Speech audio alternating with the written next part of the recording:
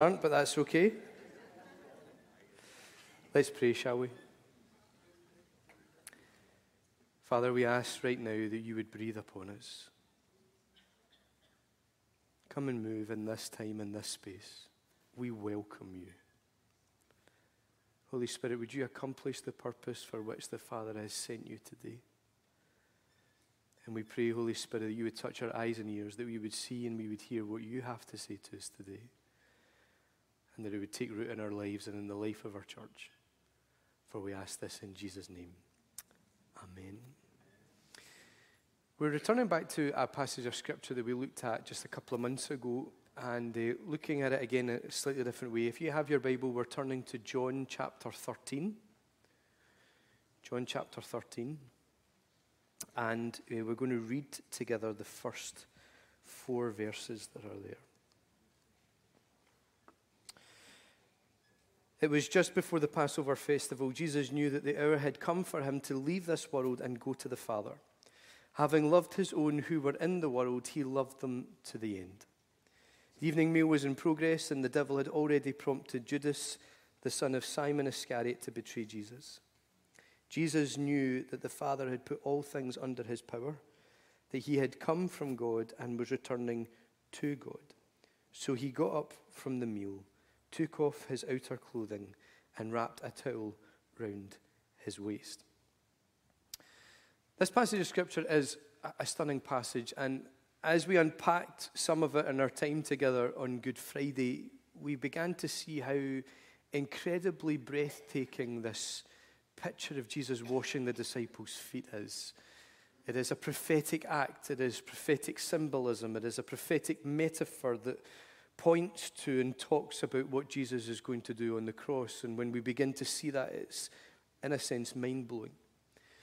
But what brings a further wonder to this is the way that the story of this moment is written, and therefore the way that the story of this moment is told. As John narrates this for us, he does so balancing a couple of perspectives. Before he begins to tell us about the events that are unfolding in the room, he begins to tell us what's going on in the hearts and the minds of the people in the room. If you look at it in the Bible, you'll see that from verse 4 onwards, it begins to talk about Jesus washing the disciples' feet and begins to talk about the conversations that came out of that and the teaching that followed that. He talks about what is happening in the room. But way before that, he spends 3 verses just telling us about what's going on in people's minds and in people's hearts. And when we looked at this on Good Friday, our anchor point was the opening verse of John, which reveals to us the inner workings of Jesus. He tells us, even shows us perhaps what's going on in Jesus' mind. And he records the knowledge of Jesus and how that knowledge then shaped his actions. It says, Jesus knew that the hour had come for him to leave this world and go to the Father. Having loved his own who were in the world, he loved them to the end. So what we see is the knowledge of Jesus and how that then shaped his actions. Some alternative translations of this change the wording from he loved them to the end to he now showed them the full extent of his love. And so it's like here is the knowledge that Jesus has about, it's the time of Passover, it's all the stuff that's going on, his hour has come, and that then shapes his actions. He then wants to show his disciples love all the way. And if you follow the journey of the passage, verse 2 then begins to show us what's going on in Judas's heart and mind and how that shapes his actions. It says the evening meal was in progress and the devil had already prompted Judas, the son of Simon Iscariot, to betray Jesus. Now, the gospel writer calls out here that the betrayal is attached to Judas. Judas puts his own gain above everything else. He focuses on self and focuses on self-preservation. But while the betrayal was an act of his choice and was his decision, the gospel writer points out that the root of that, the prompting for that, was rooted in the demonic.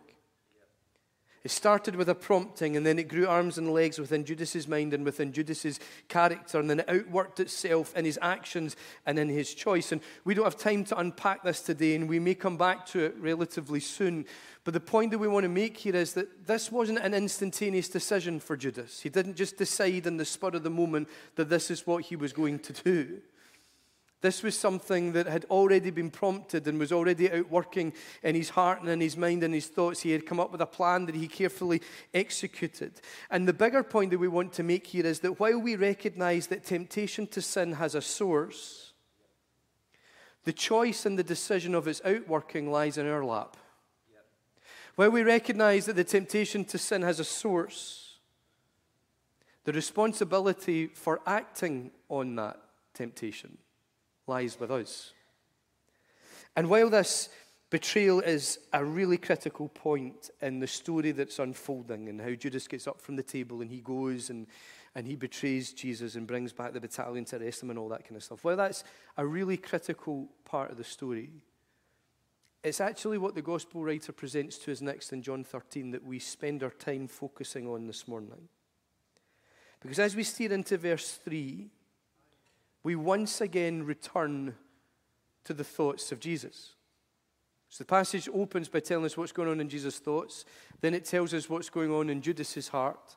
And then it comes back to Jesus again. And once again, we're showing the inner workings of his soul. And once again, we're showing what's going on in his mind and in his thoughts. We see where his mind's at, and we see how that shapes what he does. And it says, Jesus knew that the Father had put all things under his power, that he'd come from God and was returning to God. So he got up from the meal, took off his outer clothing, wrapped a towel around his waist.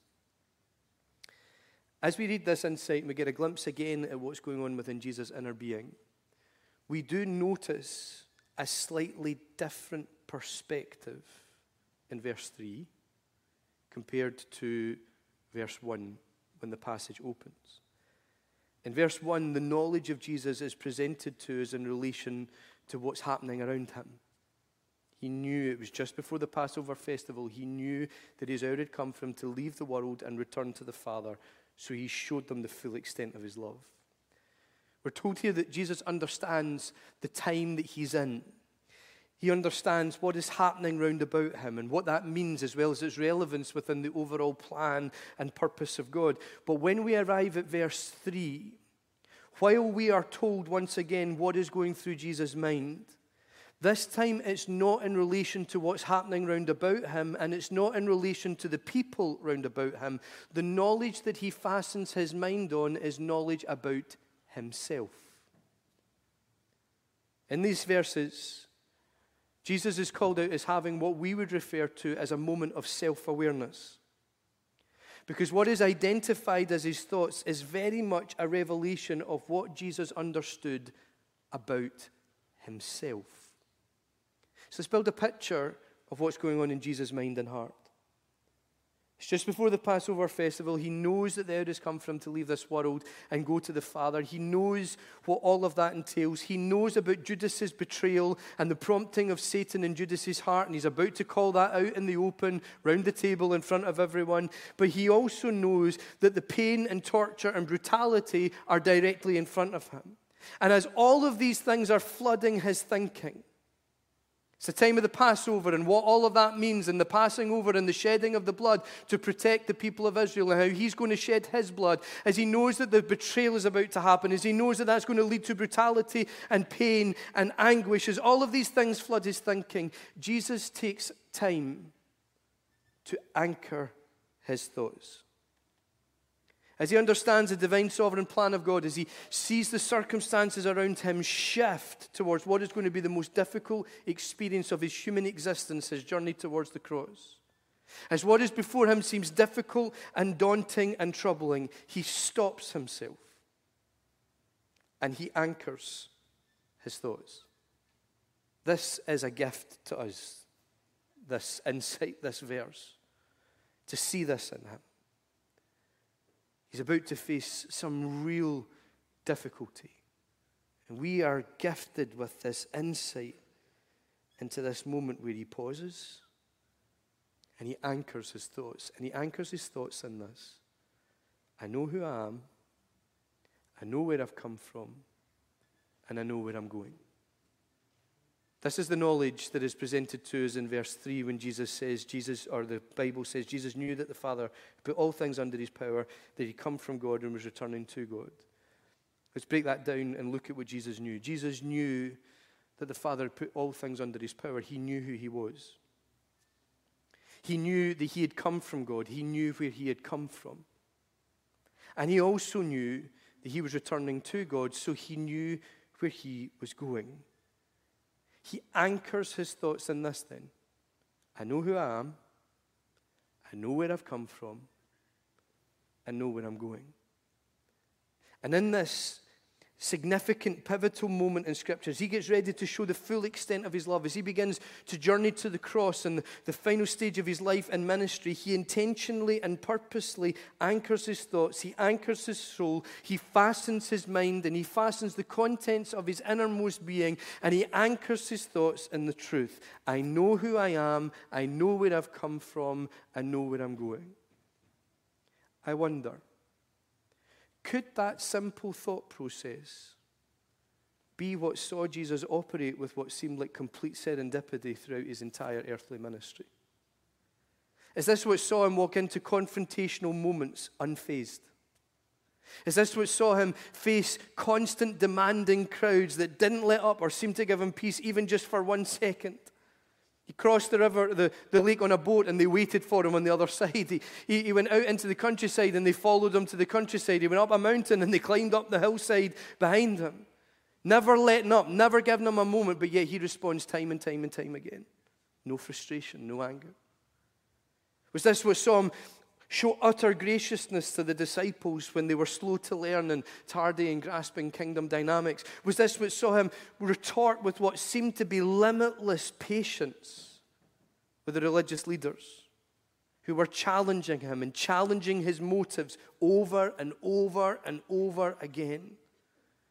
Was this what saw him navigate the wilderness with the temptations and the devil and respond with a sense of control and not a jot of instability or a lack of restraint? I know who I am. I know where I've come from. I know where I'm going. If you think through Jesus' public ministry and the account of his life that we read in the Gospels, it always seems to be that Jesus has this inner stability that meant he was not defined by his surroundings. Rather, he tended to define them or even change their definition.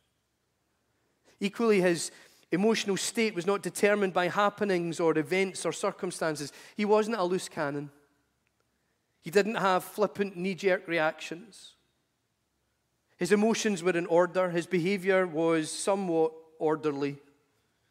He maintained at all times this emotional, mental equilibrium. There wasn't a moment when the disciples had reason to think, Jesus is losing it. Someone's phones went off in the middle of his sermon and he's about to lose it. There wasn't a moment when the Pharisees were goading him and they thought, he's about to get pushed over the edge. He's about to go full tonto on this religious leader. We can see it building in his face. There was never a moment when the disciples were worried or concerned or had to go around after him and try and explain his mood or his behavior. The disciples never had a moment where they thought of him, he has lost his mind. He is out of control. Well, we might think there was the temple clearance. He went a bit full tonto there, didn't he?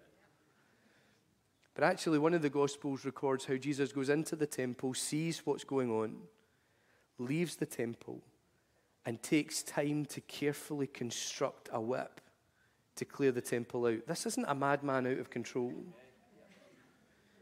He is firmly in control.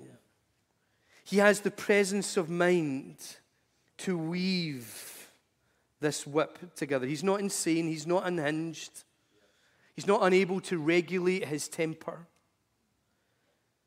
Equally, there wasn't a moment when the disciples thought he's depressed or he's overwhelmed with anxiety. The Bible doesn't really give us records of moments that would have suggested that Jesus was in a mood, or that he had a bad day, or he was hard to be around because of mood swings or behaviors. Through it all, it just seems like he keeps his human emotions and he keeps his reactions in check. And this is really challenging. Because personally speaking, I always grapple and battle with the fact that there are moments when my character tears down what my gifting builds up. And I know that that's not just a challenge for those of us that are in ministry. It's a very real living tension for every single one of us. There can be moments when the human frailty of our characters and our attitudes disqualify us from the purpose of God in those moments. But the thing is, Jesus never had those moments. There was never a moment when the outworking of God's agenda was thwarted by his character. He was the perfect human. Could this be because of the self-awareness that he possessed? Could it be because he anchored himself in this? I know who I am, I know where I've come from, and I know where I'm going. Is this the reason that he functioned with utmost stability in an unstable world? Could it be because, as we read here, he regularly anchored his thoughts? Like, we get that glimpse into this moment where we're told what's going on in his heart and his thoughts, and we see him anchor himself. And it's interesting that the revelation of knowledge within Jesus comes straight after the Judas revelation in the text. Because the two hearts are like complete antithesis of one another. Judas did not have self-awareness. He was self-serving and self-indulgent. He didn't anchor himself. He didn't anchor his thought life. He didn't anchor his character and his reactions. And as a result, his character and his reactions did railroad moments. His lack of stability led to this spiritual immaturity in moments. This woman pouring out her alabaster jar at his feet, that could have been better spent on serving and feeding the poor and the hungry. His lack of spiritual maturity provided an inability to connect with the kingdom and see with spiritual eyes. His lack of self-awareness, his instability also led to spiritual temptation. It led to the influence of the devil, and you could ultimately say it led to demonic possession. But in contrast, Jesus was not impacted by any of these things because he anchored his heart. I know who I am. I know where I've come from. I know where I'm going. Reading this teaches us the importance of anchoring the thought life and letting such grounding guide our behaviors and our daily journeys. Before journeying into the most difficult season of his life, Jesus, the perfect human being, anchored himself in truth. Do we anchor ourselves in truth? If we are to walk as Jesus walked, and we are to be his body and therefore embody his presence on the earth, then that means that we need to learn the huge importance of taking truth and letting it shape us, letting it take hold of us, letting it anchor us on a daily basis. If the most perfect human being on the face of the earth had to anchor himself, how much more must we? And the truth that we anchor in, of course, is the Word. We must anchor ourselves in the Word of God and let it shape us and take hold of us. But perhaps we need to allow the Word of God to teach us who we are, where we've come from, and where we're going. As he anchored himself in truth, so must we. And we focus today on the first truth that Jesus anchored himself in. He knew who he was. And perhaps that's better understood as he knew whose he was. He was the Son of God. The Creator was his Father. And it's interesting that in this statement that reveals Jesus' knowledge, it says Jesus knew that the Father had put all things under his power. Language is of interest. It doesn't say here Jesus knew that God had put all things under his power, or that the Creator had put all things under his power, or that Yahweh or Jehovah had put all things under his power. No, specifically it says the Father has put everything under his power. Now, when we read this, we tend to focus on the everything is under his power bit, because that's a foundational truth about who Jesus is. He is the firstborn over all creation. In him, is the supremacy of God. He is the ruler of all things. He is an authority over all things. In him all things hold together. His name, as we've already worshipped, is the name above every name, placing him in the position of utmost authority in the universe. And this verse in John 13 points to that foundational truth of all that we believe about who Jesus is. But here is the big truth. Who Jesus is rooted in his relationship to the Father. Because it's the Father who has put all things under his power. And therefore, it's the Father who has made him who he is. So actually, the first thing that comes out from this statement is not so much an understanding of the identity and power of Jesus, but actually it's an understanding of the identity and the supremacy and the sovereignty of the Father. Because God is the ultimate reality and power in the universe, Jesus knows that all things are under his power because the Father has said so and the Father has made them so. Jesus knows who he is because he knows whose he is. And who he is rooted in his relationship with the Father. There is humility within equality here. There's an utter dependency that Jesus is not backwards and calling out and even takes time to focus his mind on. He didn't think to himself, everything is under my power because I am awesome. He didn't say everything is under my power because I'm just flippin' marvelous. He attributes who he is to the Father and to his relationship with him. The Father has made him the ultimate authority on earth. He is anchored then not in who he has made himself, but in who God has purposed him to be. And as we learn from this, we have to understand that our anchoring cannot be in self-achieved goals or ambition. We cannot ground ourselves in who we have decided to be, or who we claim to be, or who we have ambition to be and want to be. We have to anchor ourselves in who God calls us to be, who he purposes us to be. We have to understand that who we are is rooted in a relationship to the Father. It's not so much about who we are, it's actually about whose you are. The Father has to shape the anchor that we attach to the soul. In fact, he has to be the anchor for the soul. And it's really important that we note that this statement or thought knowledge of Jesus, it actually speaks as much about the Father as it does about Jesus. The Father putting everything under Jesus' power speaks more about the power and the status of the Father than it does about Jesus. That is incredibly profound. This knowledge that calls out who Jesus is actually is calling out who the Father is. So we need to anchor ourselves then in whose we are. We are the Father's. And here is who the Father is. Here is who my Father is. And here is who your Father is. The Father is the creator of the heavens and the earth, who holds the seas in the hollow of his hand and measures out the galaxies with the span of his hand. He measures out the galaxies with a high five.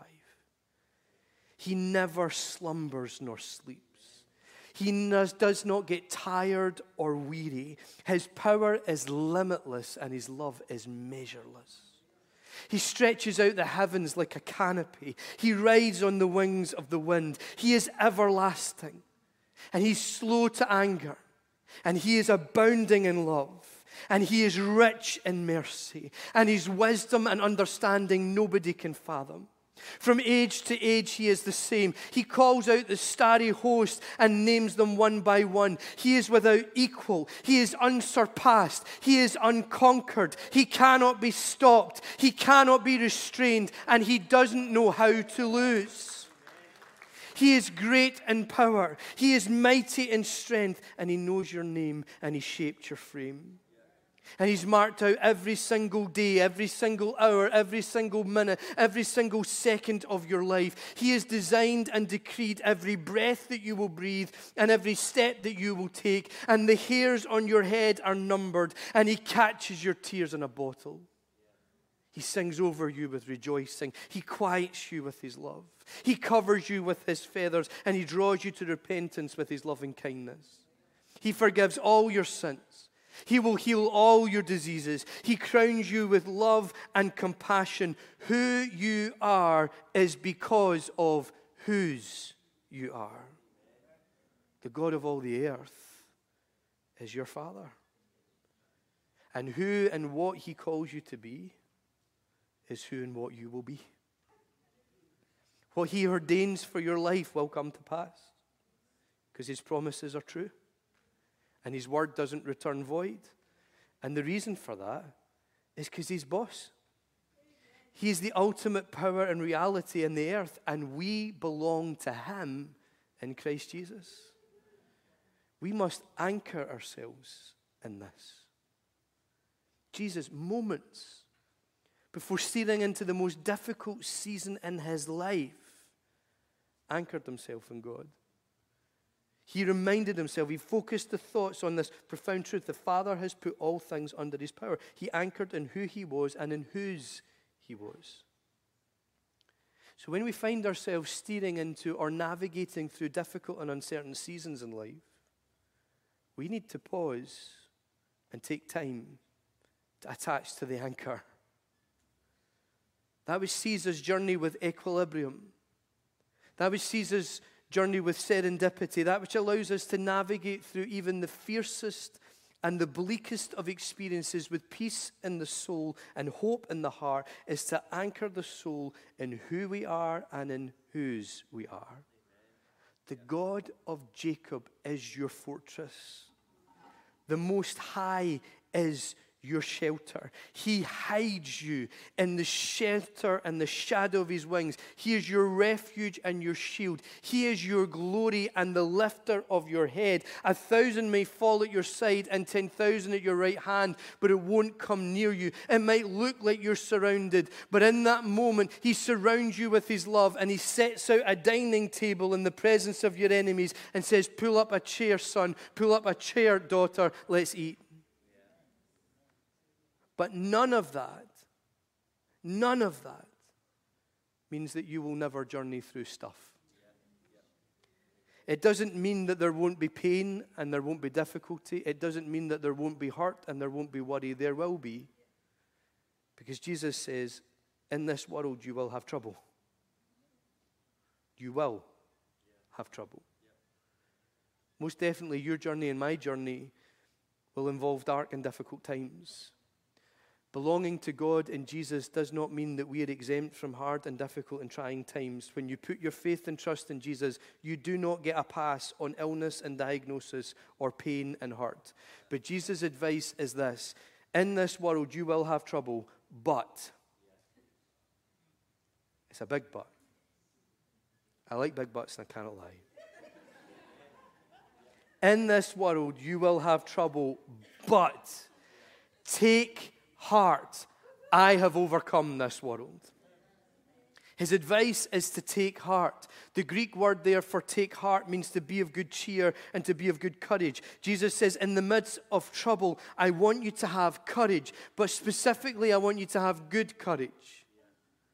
That makes me think at times, is there bad courage? Where my mind goes to that point is, well, yes, because there's arrogance. And arrogance is based on our perception of our own ability. Whereas courage, according to the dictionary, courage is acting upon one's beliefs and convictions. Have good courage. Courage is found in the belief of whose we are. It's when we act on that conviction. Jesus encourages us that we can have courage, and we can have courage that is good. Even in the strongest and fiercest of storms, there is an anchor for the soul. There is a hope that holds us certain and steadfast, and that is in whose we are. We are his. In this world we will have trouble, but take heart, because he who holds us in the palm of his hand, he has overcome the source of the trouble. He has overcome the world, and he is a world changer. And here is the big thing that we need to grasp. Because yes, there will be tough times, and yes, there will be amazing and wonderful times, and yes, there will just be plain, ordinary times when we're not even sure what's happening in the journey of life. But who we are is not determined by what we go through. The circumstances, the influences, the people, the opportunities do not determine who we are. Who we are is determined by whose we are. So we have to anchor ourselves in that truth. When we have faith and trust in Jesus, we belong to God the Father. So we anchor ourselves in Him. We lean into Him. And we let Him and our belief and faith in Him as the greatest force and influence in this world. We let that determine the journey and the outcome. And we let that define our identity. In other words, we trust Him. And that's key. Jesus' revelation statement called out what the Father had done for him. He had placed all things under his power. Jesus is grounded in the knowledge of the Father's control. However, he does more than just know that. He trusts it. He understands and anchors himself in the understanding that God is the ultimate force at work. He decides and he determines all things. He knows that God has placed all things under his power. And not only does he know it, but he actually trusts it to be true. That which shapes his knowledge, that which guides and grounds his thought process, is that in which he has no doubt at all. He unreservedly trusts the Father. He trusts who the Father is, that he is sovereign and in control, and he trusts what the Father says and what the Father does. He puts everything under his power. It would seem then that the key to anchoring the thoughts and grounding oneself in life is to develop a lifestyle of trust. And trust is an action. It's also a feeling. But both the action and the feeling is rooted in knowledge. So it's a thought process. It's a mindset. Trust in the Lord with all your heart. Lean not on your own understanding. In all your ways acknowledge him and he will direct your path. It starts with making a decision to trust. That's a choice. The decision to trust in the Lord with all of our heart. The only way that that can be outworked is when we lean not on our own understanding, but we choose instead to possess a different mindset, a different thought process, a thought process that acknowledges who he is and therefore who we are. In all your ways, acknowledge him, and he's going to direct your path. It's about not just having a choice, not just shaping the mindset, but letting that outwork in a position of utmost dependency, where we rely upon him, we trust in him, we anchor onto him to direct all of our tomorrows.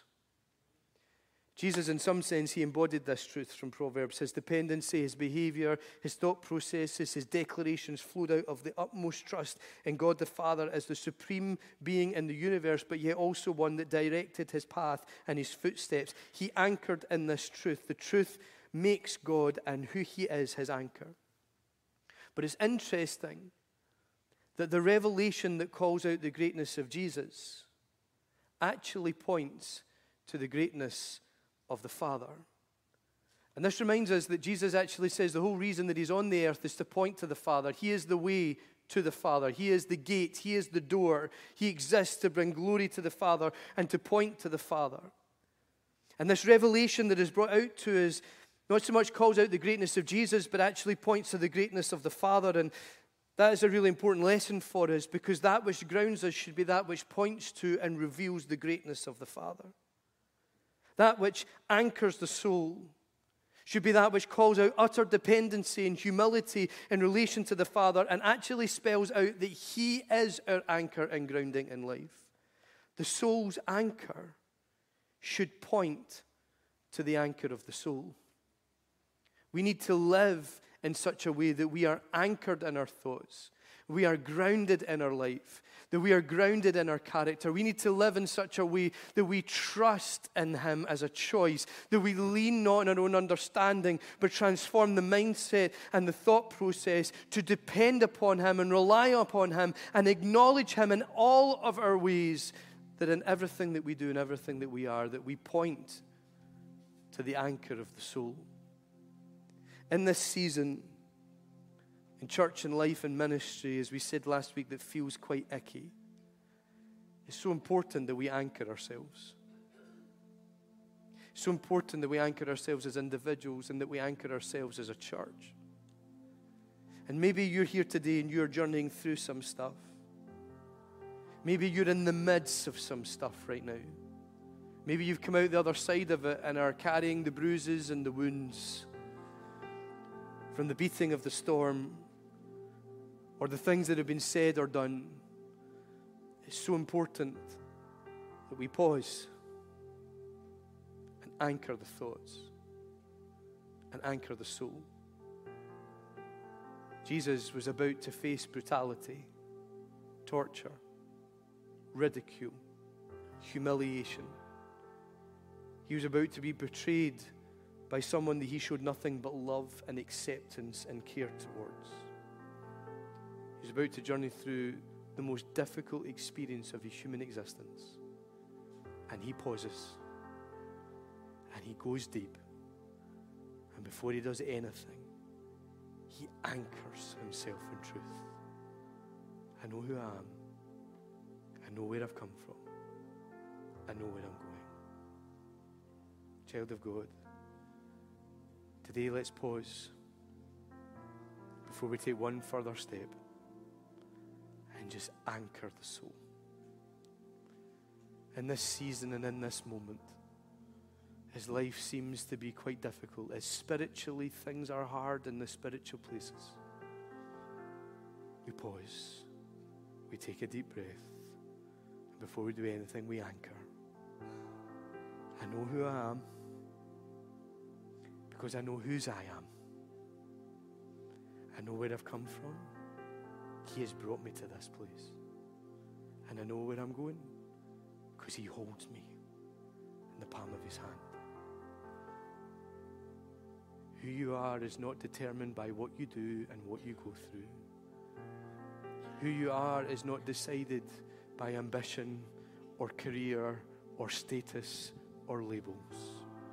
Who you are is determined by whose you are. You are a child of the living God. You are loved. He is your Father. You are His child. And He's got this because He's got you. And He'll never let you go. Just take a moment. Anchor. Anchor your thoughts.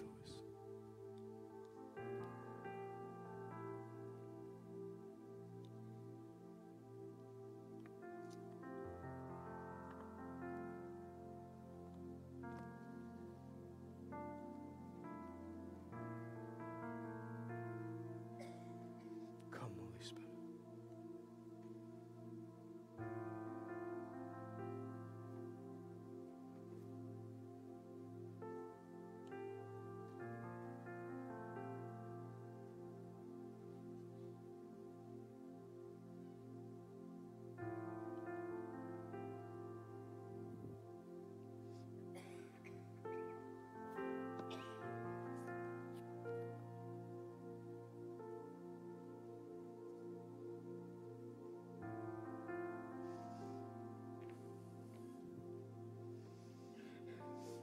Come near to us, Father, as we anchor in your fatherhood over our lives. Whose we are is because of what Jesus has done, right? He died on the cross and He rose from the dead. He forgave us of our sins and brought us into a union with God, that we have access to where He is, which is in the manifest presence of God.